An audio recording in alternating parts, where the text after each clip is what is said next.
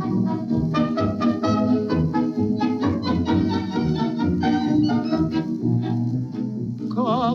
вечерком с Милой шли вдвоем, а фонарики горели.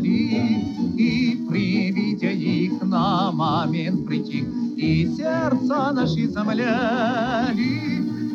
Hello, and welcome to the SRB podcast. In each episode, we discuss Eurasian politics, culture, and history. As always, I'm your host, Sean Guillory. The SRB podcast is sponsored by the Center for Russian, East European, and Eurasian Studies at the University of Pittsburgh and members of the SRB Table of Ranks, who give monthly contributions from anywhere between $5 to $25. If you'd like to support the podcast, go to my Patreon page at patreon.com/Sean's Russia blog or to srbpodcast.org and hit that Patreon button and join the Table of Ranks. Russia and Ukraine have a long tradition of witchcraft, but this history has some striking differences from witchcraft in Western Europe. First and foremost is the lack of Satan, satanic pacts, or witches' covens in the Russian and Ukrainian tradition. Another is that most Russian and Ukrainian witches were men. How can we explain all of this? Well, we now have an entry into these complexities thanks to a new source book of witchcraft laws and trials in Russia and Ukraine from medieval times to the late 19th century. This never-before published and translated material details some of the earliest references to witchcraft and sorcery, secular and religious laws on witchcraft and possession, full trial transcripts, and a wealth of magic spells. So what do all these sources of magic say about Russia and Ukraine? Here's the collection's editors, Valerie Kivelson and Christine Worobek, about their new source book, Witchcraft in Russia and Ukraine, 1000 to 1900, published by Cornell University Press. Valerie Kivelson is the Thomas N. Tentler Collegiate Professor of History and the Arthur F. Thurnau Professor of History at the University of Michigan. She's the author of many books on early modern Russia, including Autocracy in the Provinces, Russian Political Culture and the Gentry in the 17th Century, Cartographies of Tsarism, The Land and Its Meanings in 17th Century Russia, and Desperate Magic, The Moral Economy of Witchcraft in 17th Century Russia. Christine Worobek is a Distinguished Research Professor Emerita at Northern Illinois University. She's the author of numerous books on Russian peasant life and women's history, including Peasant Russia, Family and Community in the Post-Emancipation Period, and Possessed, Women, Witches, and Demons in Imperial Russia. Here's Valerie Kivelson and Christine Worobek. А жить-то хочется, я весь горю, тебя молю, будь моей женой. Well, Christine and Valerie, I'm really happy to have you to talk about witchcraft. It's a fascinating topic, and I'm sure listeners will really be into hearing about it. But first, before we delve into the subject, I'd like to have you introduce yourself. So why don't you start, Christine? I'm Christine Worobek, and I'm a Distinguished Research Professor Emerita at Northern Illinois University. I have worked for a long time on peasants in Russia and Ukraine, as well as gender and women's issues, and more recently, what we call popular religion or lived religion. I'm Valerie Kivelson. I am Thomas N. Tentler Collegiate Professor at the University of Michigan, where I teach medieval and early modern Russian history and history of witchcraft. And let's see, I guess I've worked on a number of other topics, but those are the most relevant for this occasion. Great. So, you've both written about witchcraft, but in two different, time periods, right? Val, you've done the early modern period, and Christine, you've mostly dealt with the 19th century. I'd like to hear first how each of you got interested in the history of witchcraft in Russia and Ukraine. I'm going first. This is Christine. I became interested in witchcraft in both Russia and Ukraine a very long time ago. When I was, after I had finished my book on peasant Russia in the post-emancipation period, which is after 1861, and I had worked in that project with a lot of court cases. And I kept coming across incidents of what we would call summary judgment or extra legal cases targeting witches and sorcerers in the countryside. And I decided after tracking down a number of local court cases on horse thieves that I would look at the summary judgment or extralegal procedures against witchcraft in Russia and Ukraine after 1861, and to see if there were some similarities or differences. And as I became really interested in demonology, I thought initially I was going to do an ethnographic study of demons in both Orthodox Russia and Ukraine. I wasn't sure what the time frame was going to be, but as I got into the topic, I realized that the ethnographic materials really were problematic, and they were taken out of context. They had no relationship to orthodoxy. And as a result, I began to look at other kinds of sources. And fortunately, I came across a book that was a psychiatric account of witchcraft and demon possession. And that got me very motivated to look at demon possession as a phenomenon. And I ended up tracing it from the 18th century into the early 20th century, and was very consciously trying to do comparative work between Russia and Ukraine. And in the Ukrainian case, the sources are rather silent about it.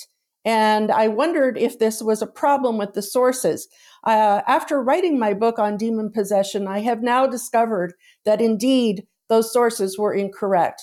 Demon possession certainly took place in Ukraine, and for one reason or other, scholars in the 19th century were embarrassed to write about it. So they simply didn't do so. And so that's where we stand on that. And now I'm working on pilgrimages and looking at Ukraine and Russia, again, in a comparative perspective. And Val, what drew you into the subject of witchcraft? So first of all, what's not to like, right? I grew up as a fantasy fan. I still am. And always loved reading about witchcraft and magic. And then actually I had an experience sort of similar to what Christine's describing, which I hadn't heard before, interestingly enough. I was doing research for my dissertation book on provincial politics, and I kept stumbling across traces of a witchcraft trial. And so I sort of filed that away and came back to it. It turned out it seems to have been the biggest witchcraft trial of the 17th century. And that's what invited me into the topic. And then I just became fascinated by all aspects of that case and others. Yeah, it's always wonderful, these moments when you're doing research on one topic and you find something and you're like, it's too good to just kind of turn the page and move on, and you file it away. And then that becomes an inspiration for, later like work that really kind of captures you. I mean, I have a lot of this in the back of my head all the time too. But I have to say, you've both, co-authored and assembled this wonderful new source book, which I have to say is great because, a lot of these sources are either scattered or they're not translated. So this is a wonderful thing to introduce to the classroom. And I can't wait to the next time I teach to include it myself. But the source book is called Witchcraft in Russia and Ukraine, 1000 to 1900.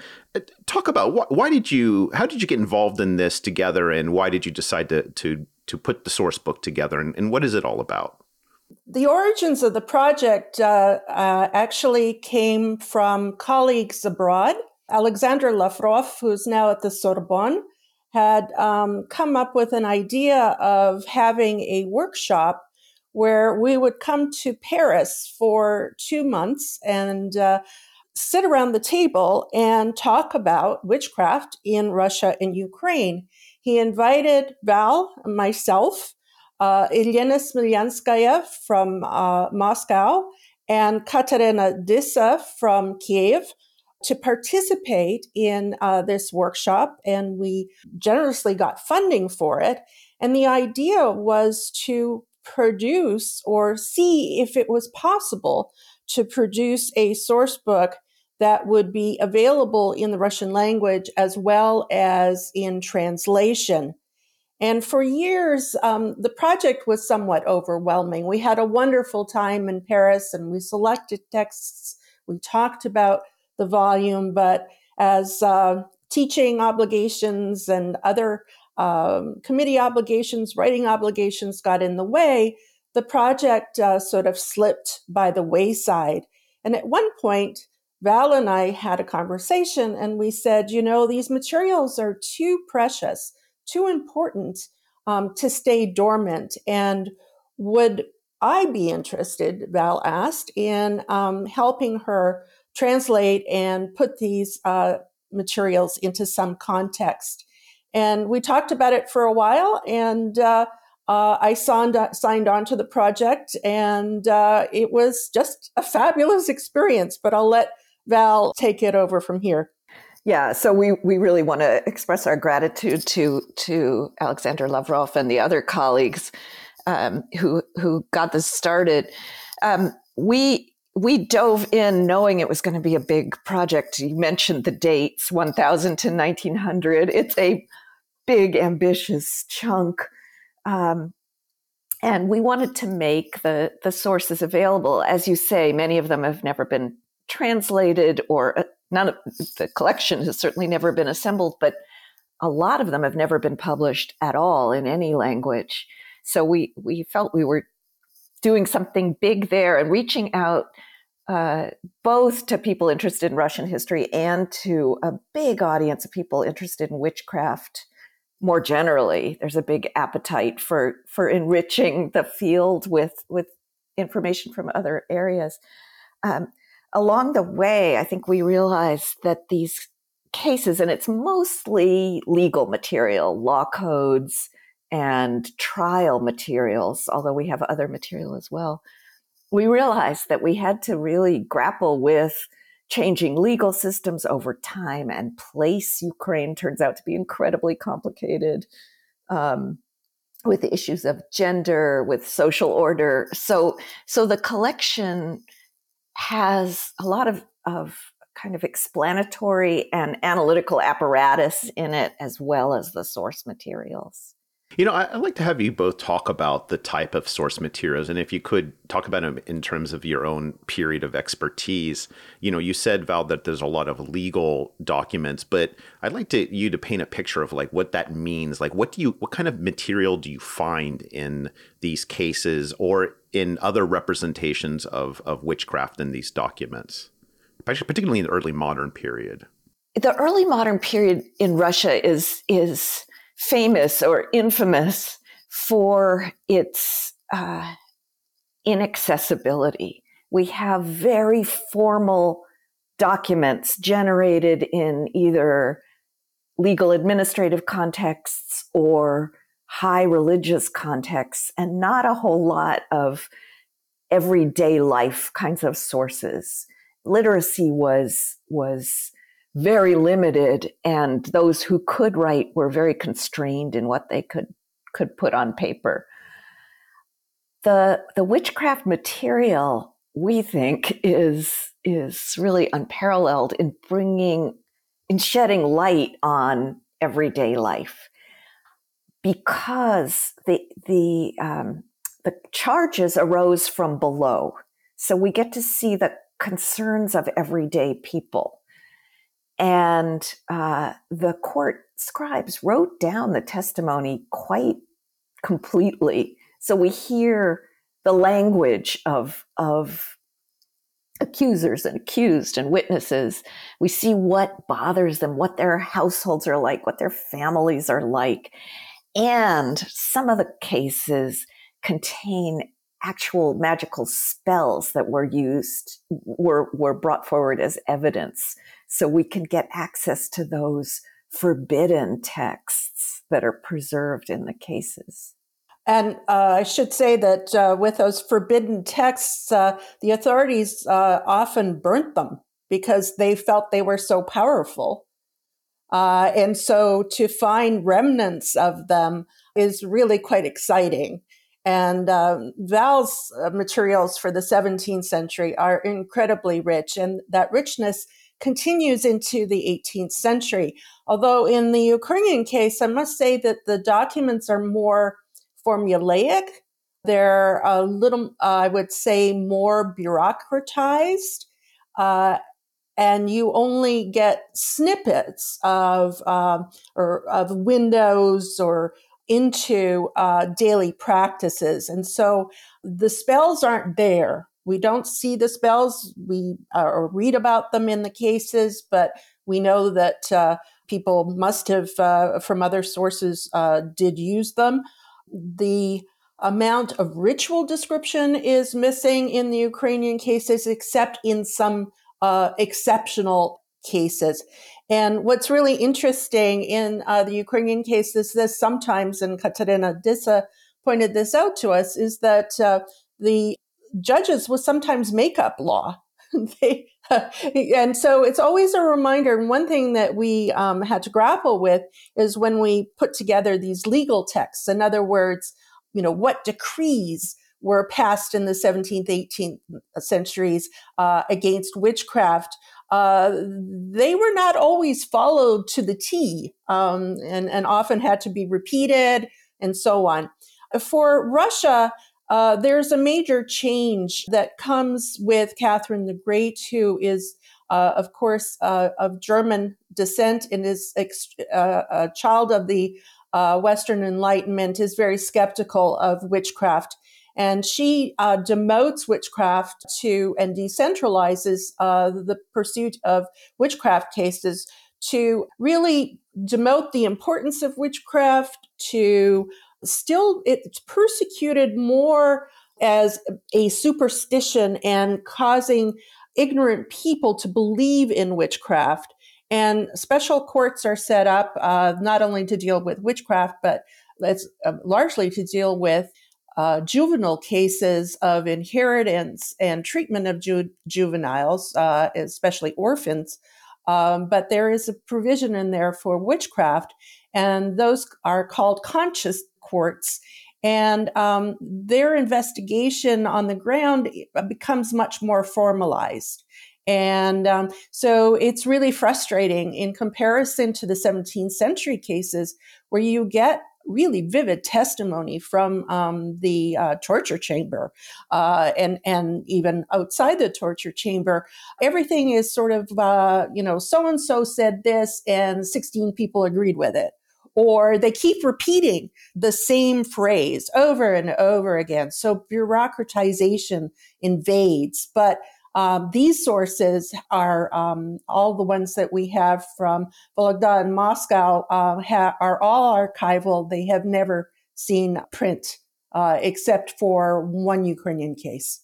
Yeah, so here you get a bit of a story of the state, right? A kind of a gradual more bureaucratization, more professionalization, for lack of a better word, of the state, and how it deals with legality. What is witchcraft? Well, Christine and I had a little discussion about this beforehand. I think the simplest definition of witchcraft is that it involves the working of harm through supernatural means. So that's called maleficium in the West. And there are a couple of caveats to that. What constitutes supernatural means is blurry. So a lot of the means that we see are pretty down to earth, especially in the Russian and Ukrainian cases, making teas out of grasses and herbs, things like that. But if they're accompanied by a spell, then they start to become supernatural. The line between spell and prayer is also murky, and that brings around the second caveat, which is the malevolence is in the eye of the beholder. So a love spell might seem like really nice, lovely magic, but not if you're the target of it and suddenly you find yourself totally obsessed with the person who you're not supposed to think about. So that, I think, is a good definition. In the West, just to add to that, in the early modern period, an overlay gets added that witchcraft involves making a voluntary pact with the devil and serving as a handmaid of the devil. That's what really triggers the witch hunts in the European context. But that piece really does not get integrated into the Russian case, and not very fully in the Ukrainian either. Christine, does the understanding of witchcraft, I mean, I think it's crucial in this change with Catherine that it's mostly seen as a fraud in many respects, it sounds like to me. But does the understanding and meaning of it change into the 18th and the 19th century? Well, the notion of fraud actually doesn't begin with Catherine. It really comes to the fore at the time of Peter.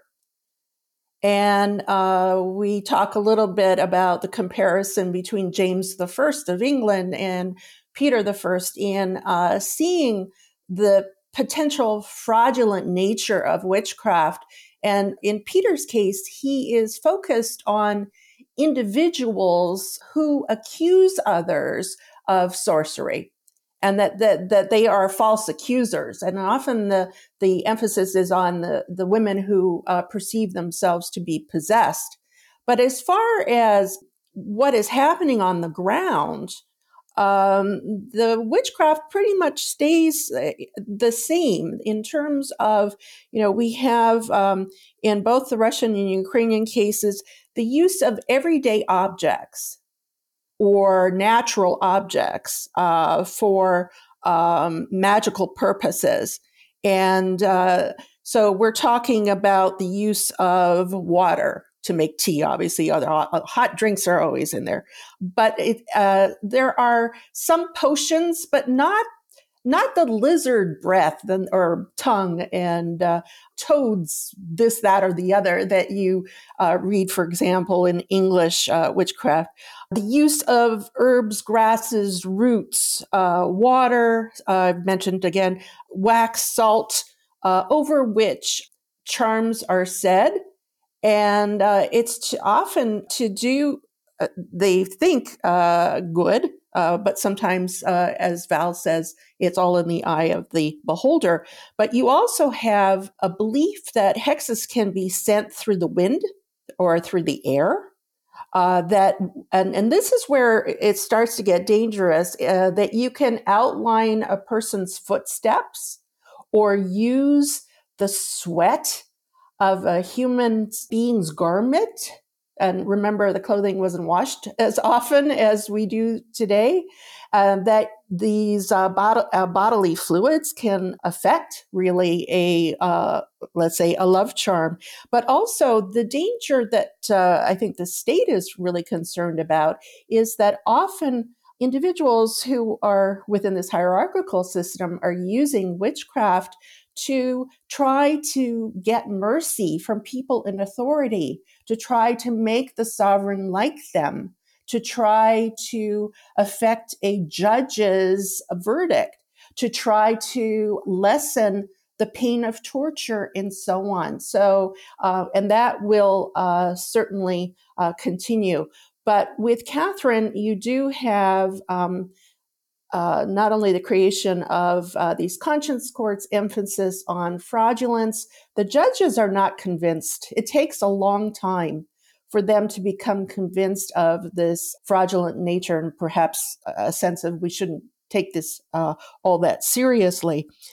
One of the things in reading the introduction to the source book and some of the commentary and introductions around some of the documents, I was incredibly struck how different witchcraft was and treated in Russia and Ukraine than it was in the West. And I think our model is on the West. You don't have these mass trials, in the Russian-Ukrainian context outside of perhaps, I can't remember if there are even perhaps a couple of outliers, but, these are our main understandings. The role of Satan or the devil is really prominent in the West. And then, of course, the gender dynamics, which I want to go into more detail in a bit, but that was also striking, the fact that you have such a high percentage of men who are charged with witchcraft. What are talk about these differences and especially how you were you surprised by them? What did it tell you? What kind of conclusions did you make? Val? Well, yeah. So there's a couple very important early publications on Russian witchcraft. First by a Russian man named Novombersky, who wrote in the early 20th century, and then by an American scholar, Russell Zguta, who published in the mid-'80s. And these two scholars had really pointed out some of those big differences from from what we expect in Western witch belief and witch trials. And the biggies are the ones you pointed to, the absence or minimal role of the devil and the satanic pact, and this strikingly different gender pattern where 80% of accused witches in Europe and North America are female. In the Russian case, it's that same percentage male. So those are the big differences. They weren't all that surprising because they had already been identified. So what Christine and I have tried to do is to think about explanations for those differences, but also to pick them apart a little. So we work with a big stereotype about witch hunts in the West, right, in Europe. And it turns out there's a lot of variation within Europe itself. So there are pockets of areas where the majority of the accused are male, like Normandy, and lots of places in Northern Europe, like Iceland and Finland.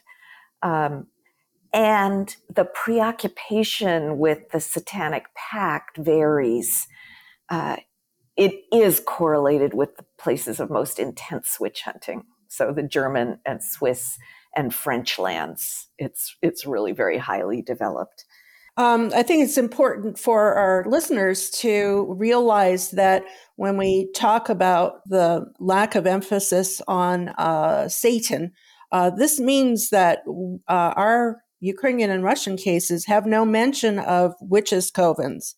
There isn't the so-called Sabbath orgies with the devil. We don't read about marks of the devil or unnatural teats, which, according to European belief, which is demon familiars suckled. All that's missing, and I was surprised that it wasn't present in the Ukrainian cases, because in the 19th century we have intellectuals, particularly writers, Russian and Ukrainian, who are borrowing notions of the witches' Sabbath from the West. And they talk about Bald Mountain, which is supposed to be somewhere. It's a mythical place in Ukraine. It turns out these are all these influences that are coming from the West, and our assumption was that they certainly come through Polish in particular, but also Ukrainian literature of the 17th century, but it's clearly not, it's not that important in terms of how it affects the society. And so we may have to revisit where some of those influences are really coming from. Is it because these are translations into Polish of Western sources that then are translated into Russian and Ukrainian and have influence later on? We're not entirely sure, but it's much more pristine in terms of the kinds of things that people are concerned about, and certainly Satan is absent from that. How do you explain that? The fact that you don't have the role of Satan or demonic pacts or even the witches' covenant. Why this kind of seemingly stark difference? Well, that's a particular cultural construct that really is carefully manufactured in the West. There's no particular reason that magic has to be associated with the devil, or that magical practitioners have to be imagined as a huge, massing, conspiratorial threat, which is what comes to pass in the Western understanding, that these are all soldiers in the army of Satan or of the Antichrist. And the witches' Sabbath is a way that they all collect and gather and do their nefarious deeds, right? But that's a particular combination. That's the formation of a particular theological imagination. So there's no need for it to come to pass that way. It's just seen as a much more individual endeavor. I think also there's, Christine talked about the everydayness, the everyday ingredients and so forth that make up the toolkit of the magic that we're looking at. So that you do need some kind of extraordinary explanation if you're going to explain flying on a broomstick invisibly to a gathering of witches from all over the country or all over Europe. That's major magic. But if you're healing a child's hernia with a tea that's enhanced with a little incantation, maybe the need to fill in that causal explanation is less. I think also you started us on this question of comparison. One of the comparative questions that gets raised is not only the why is it so different, but what are the outcomes? So is prosecution milder in Russia and Ukraine than in, again, the West? And with the caveat that the West is a big category, it does seem there aren't very many trials relatively in these lands. So we have maybe 500 trials across the 17th and 18th century for Russia. And I can't remember what it is for Ukraine, but quite small for hundreds of years over this big territory. So numerically, it does seem to be less of a preoccupation without being whipped up by this idea of a dangerous conspiracy out to overthrow God and king and social order. But I just wanted to add, but the term mild doesn't apply at all, because torture is used in the most horrific way in these cases in both contexts, and the death penalty is not always, or even not always in a majority of cases applied, but it still is a capital offense. Well, I would say that executions were, in terms of percentages, fairly low. In the Russian case, 15%. In the Ukrainian case, a mere 5%. But when they happen, they're really striking.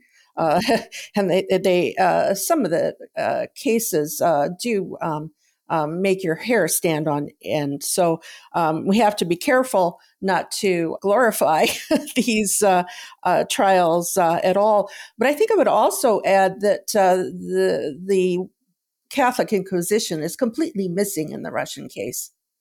And so we don't have this constant persecution of heretics, which ends up being elided, or it coalesces with the concern about witchcraft, and that is missing. So there isn't a whole Orthodox sort of obsession with the devil. There are instances of satanic pacts, and we have evidence from Byzantine sources that this occurred, not all that often.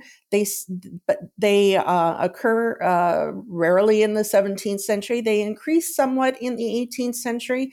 And some of this has to do with Peter the Great's emphasis on the importance of Satan. He actually brings in a Western idea And we think that that may have encouraged a little bit more of evidence of these pacts, but they're still they're minor. They're just wonderful cases because they're so rich in their descriptions, but they are not the end all and be all of the witchcraft that we are describing. How does the multi-ethnic and multi-confessional aspect of the Russian Empire figure into all of this? I mean, because, when Christine, when you were talking about how you don't have this obsession with heretics like you do in, say, the Inquisition in Europe, you do have a bunch of different religious sects, old believers, and also other Orthodox sects, and then you also have other religions. Does that factor into how witchcraft is understood and practiced? That's a great question, Sean, and the other strand of that people often think about is the shamanic element, that there is literature in witchcraft studies that suggests that one of the underlying impulses of witchcraft is a kind of distant echo of shamanic practice. And the Russian Empire certainly includes shamanic populations at this time. We see very little evidence of the term witch or witchcraft being applied to non-Orthodox people. So there's a very elaborate vocabulary of magical practice and magical practitioners, and they differentiate. So the word shaman is used for shamani, for shamans, and not for witches. There is a presence of non-Russians among those accused of witchcraft, of magic. So usually using other terms, but it's only about 15% as far as we can tell. And as for old believers or sectarians, I think we were just talking about this too, weren't we, Christine? Yes, we were. And it's a complicated question. There's a separate archival holdings for old believer materials.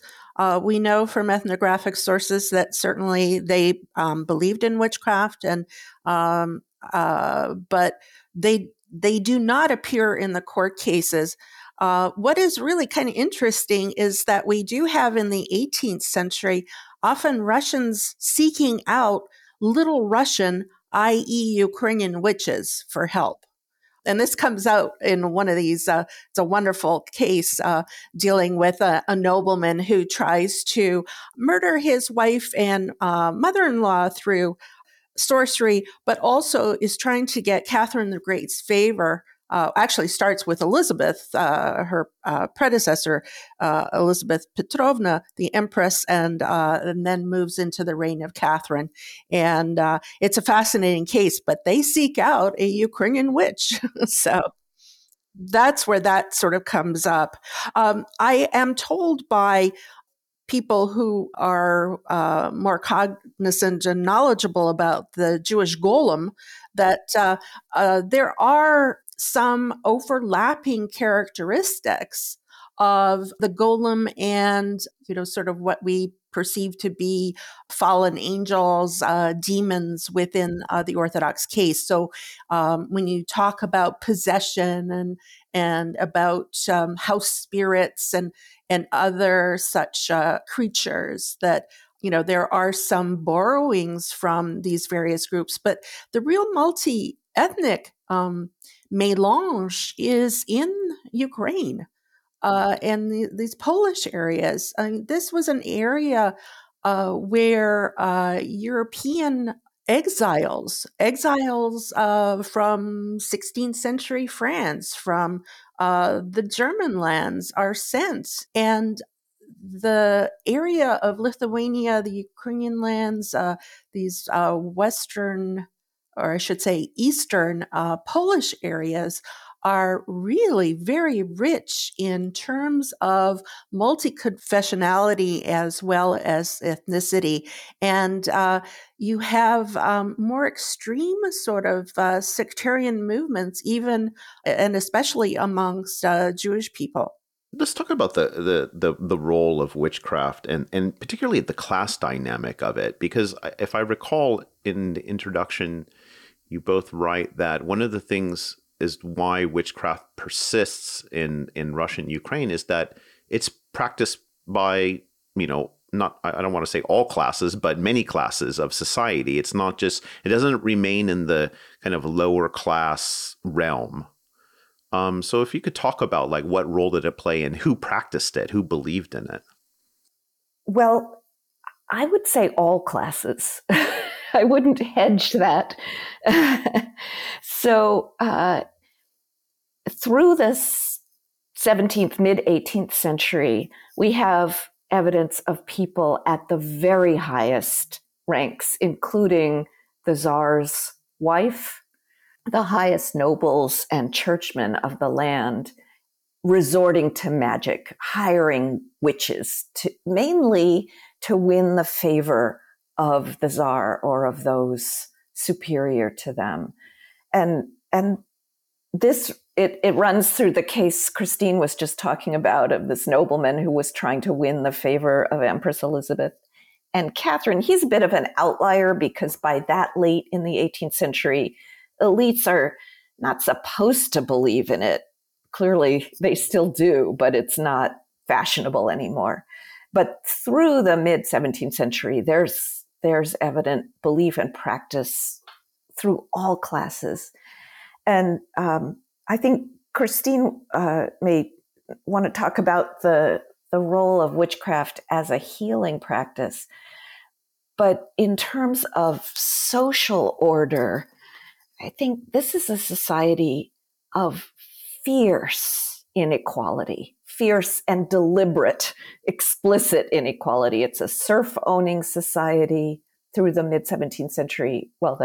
Through the 17th century, it's a slave-owning society.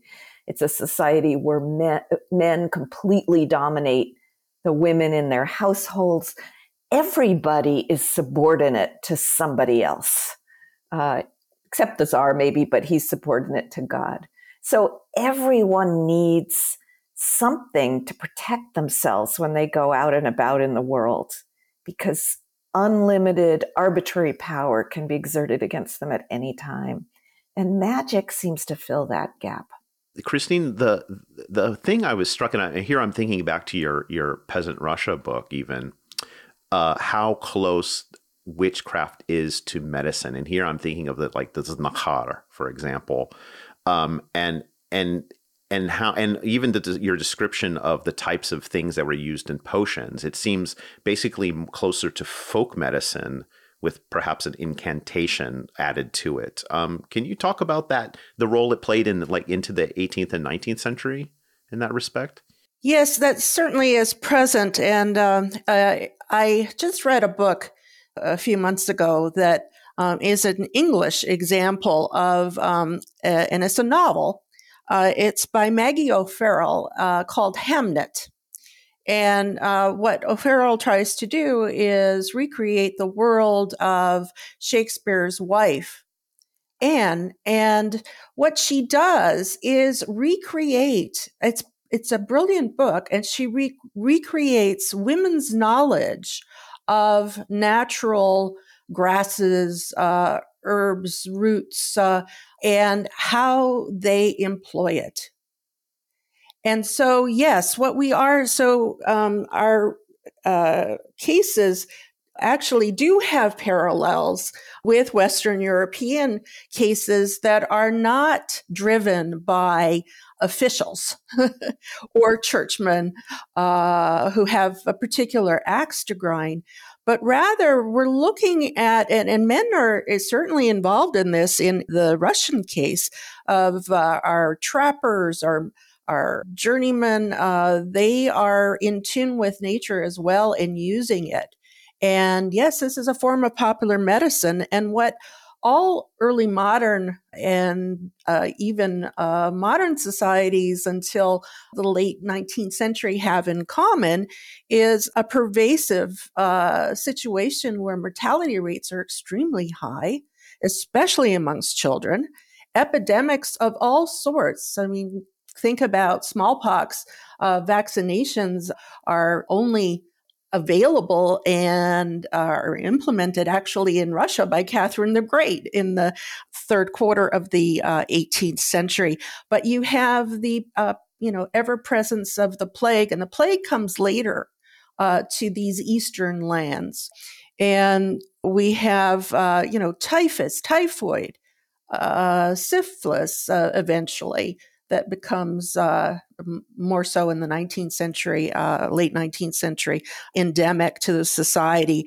And so individuals have to become proficient in how to heal. And you do not have a huge cohort of medical doctors yet. Certainly, we see them in the witchcraft trials. In the 17th century, we have Western medical people in an apothecary division of the government, and sometimes they're suspected of witchcraft. But you do see this Western medicalization certainly growing in strength in the 18th and of course in the 19th century. But most people in the rural areas don't have access to that. Val, you reminded us of the hierarchical and patriarchal nature of Russian society in these periods. And I want to have you both address the issue of the gender dynamics of witchcraft. And in particular, what is the fact that, you get such a somewhat lopsided gender dynamic when you compare witchcraft in Russia and Ukraine to the West, where you have a high percentage of men? What does that say to both of you of what witchcraft means and the role of men in society? So Ukraine and Russia are very different in this regard.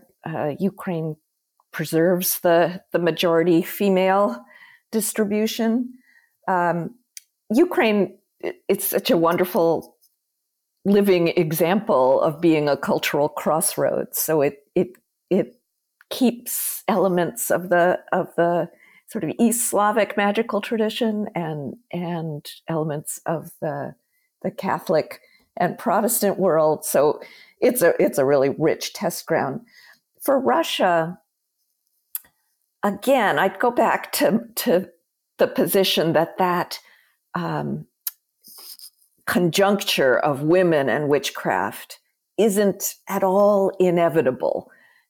In medieval Europe, there are a lot of magical practitioners, and the distribution, it's already seems to be more heavily female than male in the medieval period, but nothing like it's going to become in the early modern period. So again, that's a particular intellectual, cultural exercise that layers together all sorts of ideas about women and their bodies, which are porous and easily penetrated by spirits, and their faith, which is weak, and their reason, which is weak, and makes them susceptible to the temptation of the devil, and particularly their carnality, that they're so driven by sexual desire that they'll do anything, including turning to the devil as a lover.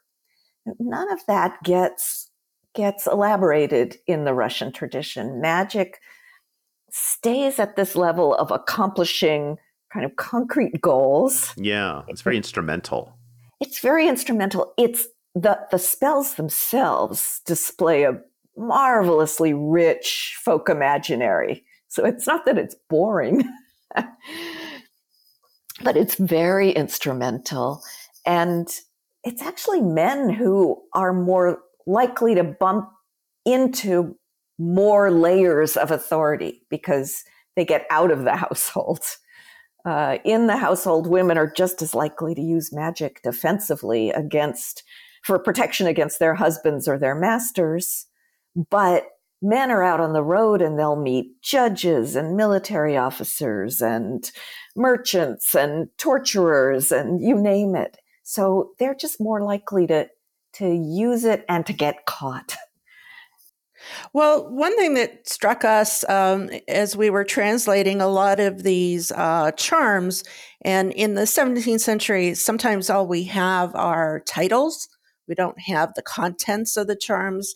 The contents tend to come forth more in the first half of the 18th century, that there's really an obsession among men about impotence. Um, and Imagine that. yes, A historical constant. and from what I understand, this is true of Western Europe as well. This is not unusual, but the charms, again, I mean, they're a lot of them. It's just striking how many love charms and anti-love charms there are, but also just the bodily function, particularly the male that comes through here. In terms of Ukraine, women certainly are more likely to be accused of witchcraft, and it appears to be somewhere in the area of 80% of the cases. And I was thinking about this as we were preparing for this talk, and a few things come through in the cases, and that is infanticide linked to magic shows up more frequently. There is in not only the Ukrainian areas, but also in the Polish areas, a fixation on milk magic.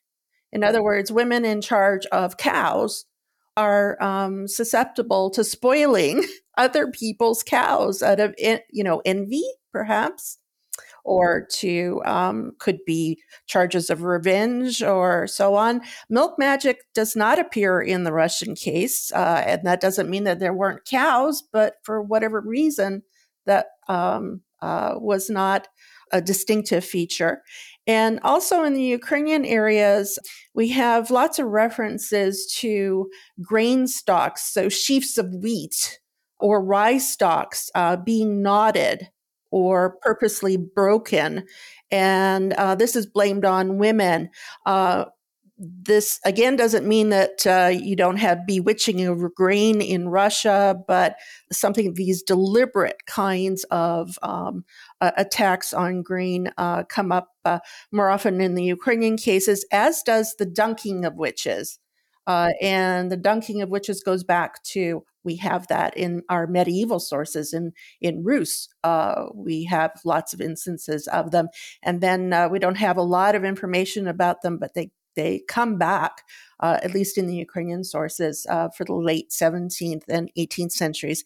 And we also have to keep in mind that in Russia, we do start to see a shift in gender identification of witches and sorcerers to move towards feminization. And this begins in the period of, again, Peter, when he talks about fraudulent possession, when he diminishes the idea of demon possession as being fraudulent. Men start to stay away from that. And you do see an increase sort of in women being recognized as sorcerers. But that doesn't mean that in our cases for the first half of the 19th century that men are not accused of witchcraft. They certainly are. And they still have more movement in terms of serfdom. Well, let's talk about some specific cases that each of you have chosen. So, Christine, do you want to start with yours? Sure. I'm going to focus just a little attention on a case of harassment. And this is a really unusual case. What we have for the case is not a trial record, but rather a confession of a laborer by the name of Andrii in Ukrainian, Jerzy in Polish. I'll continue with Ukrainian Andrii. And he ends up in a situation where he is hired by the Ruszkowskis, and subsequently the mistress of this manor falls in love with the laborer. And they have repeated instances of sexual dalliance for years on end.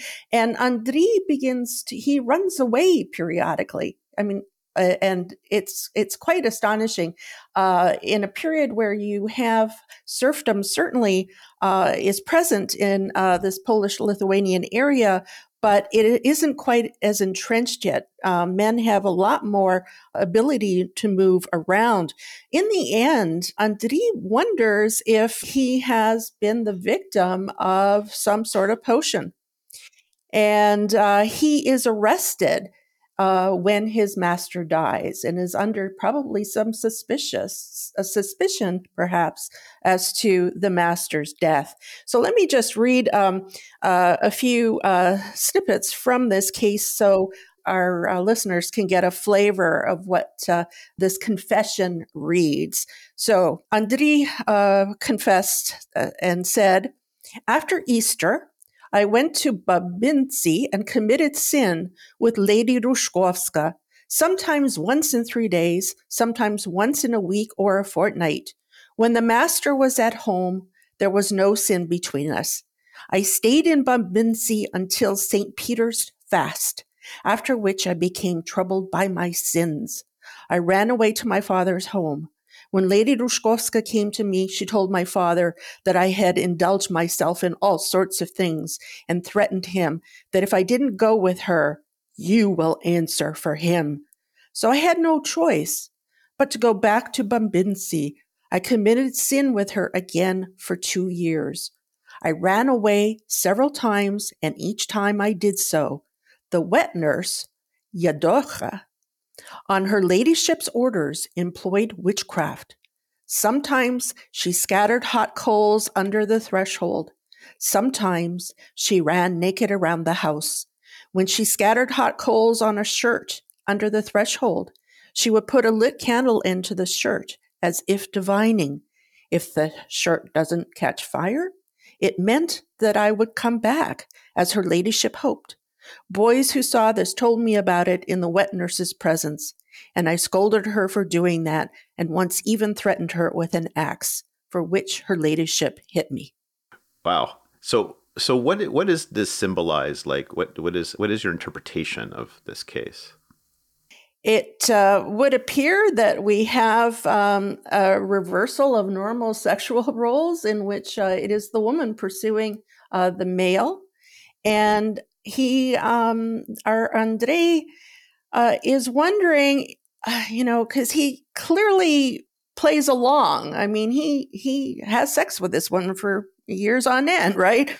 And he wants to know, what makes him drawn to her, because he keeps running away. So is it love magic that can explain? Is bewitchment by way of love magic, is that the way to explain what is happening? That he is in, some kind of power. He's held by Lady Ruszkowska's, demands against his will. And at the same time, maybe he's trying to come up with an excuse for his own behavior. In this case, an upper-class woman in the Polish-Lithuanian Commonwealth or an upper-class man would have been protected by his or her peers in court from a charge of witchcraft. So we have, the hierarchical situation and an abuse of power obviously taking place here. And you have this third party, right? This other woman who's actually doing the witchcraft. Yes, and it's interesting that she is the mistress's former wet nurse. So, sometimes there, we have nannies in the Russian case as well that live for, well after they've served their purposes. They stay with the family and live with the family. They sort of become a member of the family, but she is the one who is doing the witchcraft.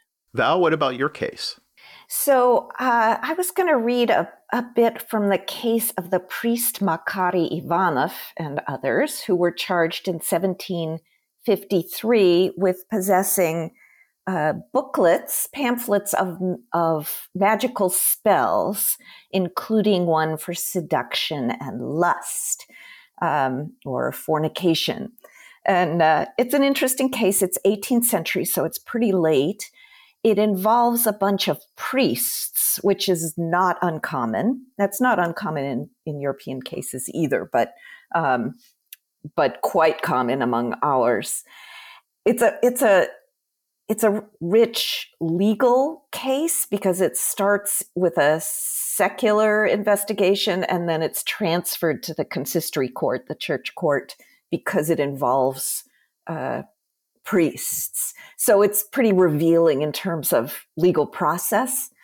But we wanted to read this to give a sense of what these spells are actually like.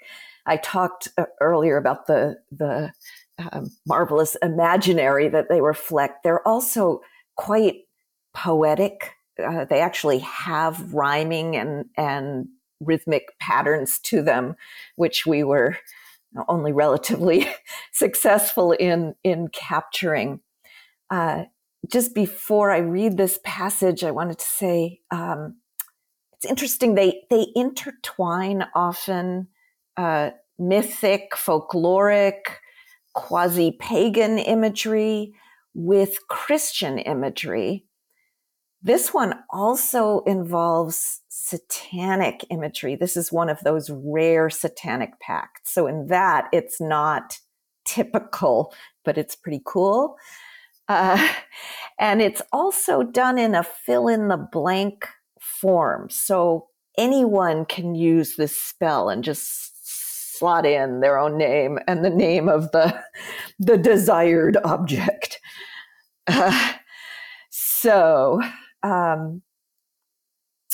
All right. I shall arise without blessing myself, and without crossing myself, I shall leave the hut, not by the doors.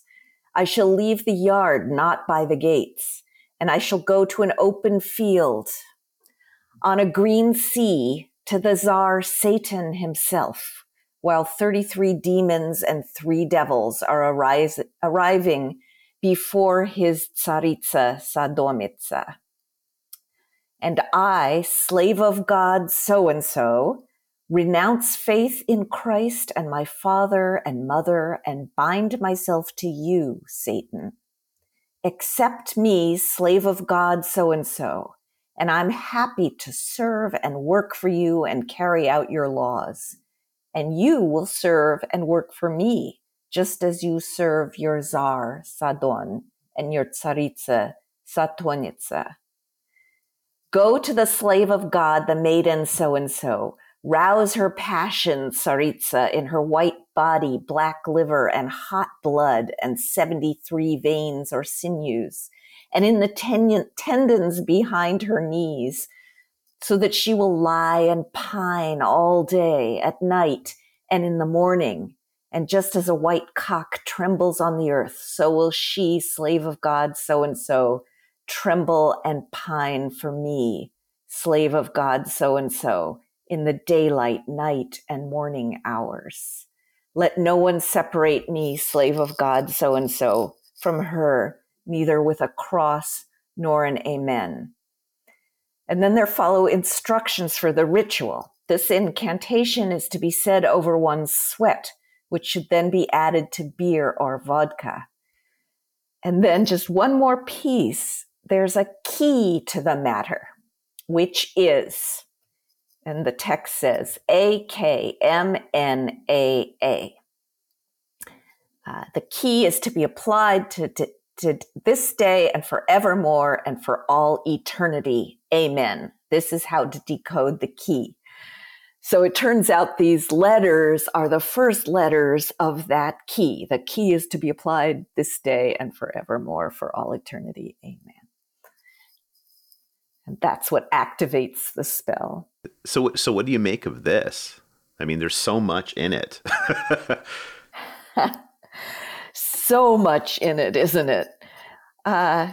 So it is one of these rare satanic pacts, but it's got this little twist that there's a quid pro quo, which is the sub-devils, the 33 demons and 3 devils are supposed to in turn serve the spellcaster. And they're the ones then who will bring desire to the love object. The cataloging of her body parts, that's very typical of these, a kind of dissection of the body into these various parts, each of which will be afflicted by pain. They inflict emotional pain of pining and renouncing family, and physical pain that can only be appeased by being with the spellcaster. Thank you both for that. That's really wonderful. And finally, what does the history of witchcraft and its persecution tell you or us about Russian and Ukrainian society in this time period? What is its larger kind of implications? I think it tells us a great deal that's otherwise inaccessible. I think I mentioned this earlier about interpersonal dynamics, affective life, which is so close to us most of the time, and the life of fantasy, not in terms of escapist fairy tales, but in terms of that somewhat kind of verge between the conscious and the unconscious, where anxieties and fears get processed. We can see the forms that takes. As we were doing the volume, though, we realized this study also illuminates a lot of the problems that are more front and central in the mainstream study of Russia and Ukraine. Like, what is the relationship of Russia and Ukraine? Is it even right to think of them in the same book, or is that some kind of Russian imperialism going on to scoop Ukraine into a Russian story? The intertwining of the legal systems, the interdependence and separation legally in terms of mythology and belief, in terms of structures of accusation. All of this turns out to be enormously illuminating, using witchcraft as the lens to look at this big, troublesome political question. One thing that really struck us, and here we have to say that here we are specialists on, in Val's case, the early modern period, in my case, the modern period, also specialists on witchcraft, and we're well read in each other's periods. When we were doing this, when we were putting all this together, it was like, wow, there's so much we don't know. And we kept sort of checking with each other. And so to give you an example of that, which I think elucidates this perhaps in a very interesting way, is we were going to read some snippets from loyalty oaths to the Tsar. And these start, at least in terms of where we have records, with Boris Godunov at the end of the 16th century, end of the 16th century. And we know that there were loyalty oaths taken a little bit earlier, but we don't have record of them. But they are full of references to magic, and men who were required to take these oaths, subjects of the Tsar, had to swear repeatedly within the oath that they were not going to dabble in witchcraft to harm the Tsar, his wife, any living children, and any children to come. And these are repeated in later oaths. They're direct references to witchcraft in the main oaths ends with the first Romanov Tsar in the early 17th century, but the oaths for men who are close to the Tsar's body his advisors, his bureaucrats, those who look after the royal wardrobe, the royal treasury, the stables, the carver who serves the table, all. And we know that there must we don't have the text, but we understand that similar oaths had to be taken by the women close to the Tsar's wife, the Tsarina, and they are full of, we will not invest objects connected with the Tsar with witchcraft. And they're detailed, incredibly detailed. Every pillow. I'm not going to put a feather in it. I'm not going to, and I will not do any harm. I will not commit evil or malevolence against the Tsar and his family. And it goes on and on and on, and including I have to report people. And we do have that sense of fear in royalty in the Ukrainian case with a hetman, for example, who ends up having witches burned because he's so frightened of their authority. And so a reminder that in the 17th century, this was really real. And we see the sense of fear of magic, particularly with the reign of Ivan the Fourth, the Terrible. So this goes back a ways as well. But we were totally surprised by it. That was Valerie Kivelson and Christine Warbeck. They are the editors of a new source book called Witchcraft in Russia and Ukraine, 1000 to 1900, published by Cornell University Press. Valerie Kivelson is the Thomas N. Tentler Collegiate Professor of History and the Arthur F. Thurnau Professor of History at the University of Michigan, and she's the author of many books on early modern Russia, including Autocracy in the Provinces, Russian Political Culture and the Gentry in 17th Century, Cartographies of Tsarism, The Land and Its Meanings in 17th Century Russia, and Desperate Magic, The Moral Economy of Witchcraft in 17th Century Russia. Christine Warbeck is the Distinguished Research Professor Emerita at Northern Illinois University. She's the author of numerous books on Russian peasant life and women's history, including Peasant Russia, Family and Community in the Post-Emancipation Period, and Possessed, Women, Witches, and Demons in Imperial Russia. I'm your host, Sean Guillory, and this is the SRB Podcast. The SRB Podcast is sponsored by the Center for Russian, East European, and Eurasian Studies at the University of Pittsburgh and listeners like you. If you enjoy this podcast and want to help support it, please take a moment to share it on Facebook and Twitter, like my Facebook page, Sean's Russia Blog, write a review, or recommend the show to your friends. The SRB Podcast comes cheap, but it is not free to make. You can help support it by joining the table of ranks at srbpodcast.org. Thanks to all my high excellencies, high wellborns, and noblestnesses for your continued patronage. And you can find past shows on iTunes and SoundCloud, or you can download them directly from srbpodcast.org as well. Until next time, bye.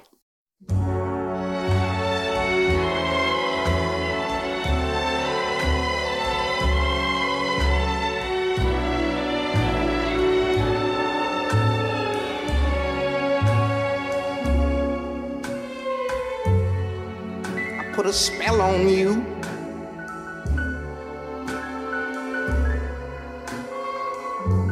Cause you're mine.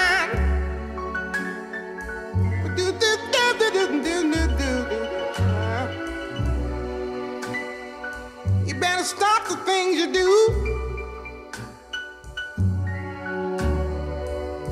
I ain't lying.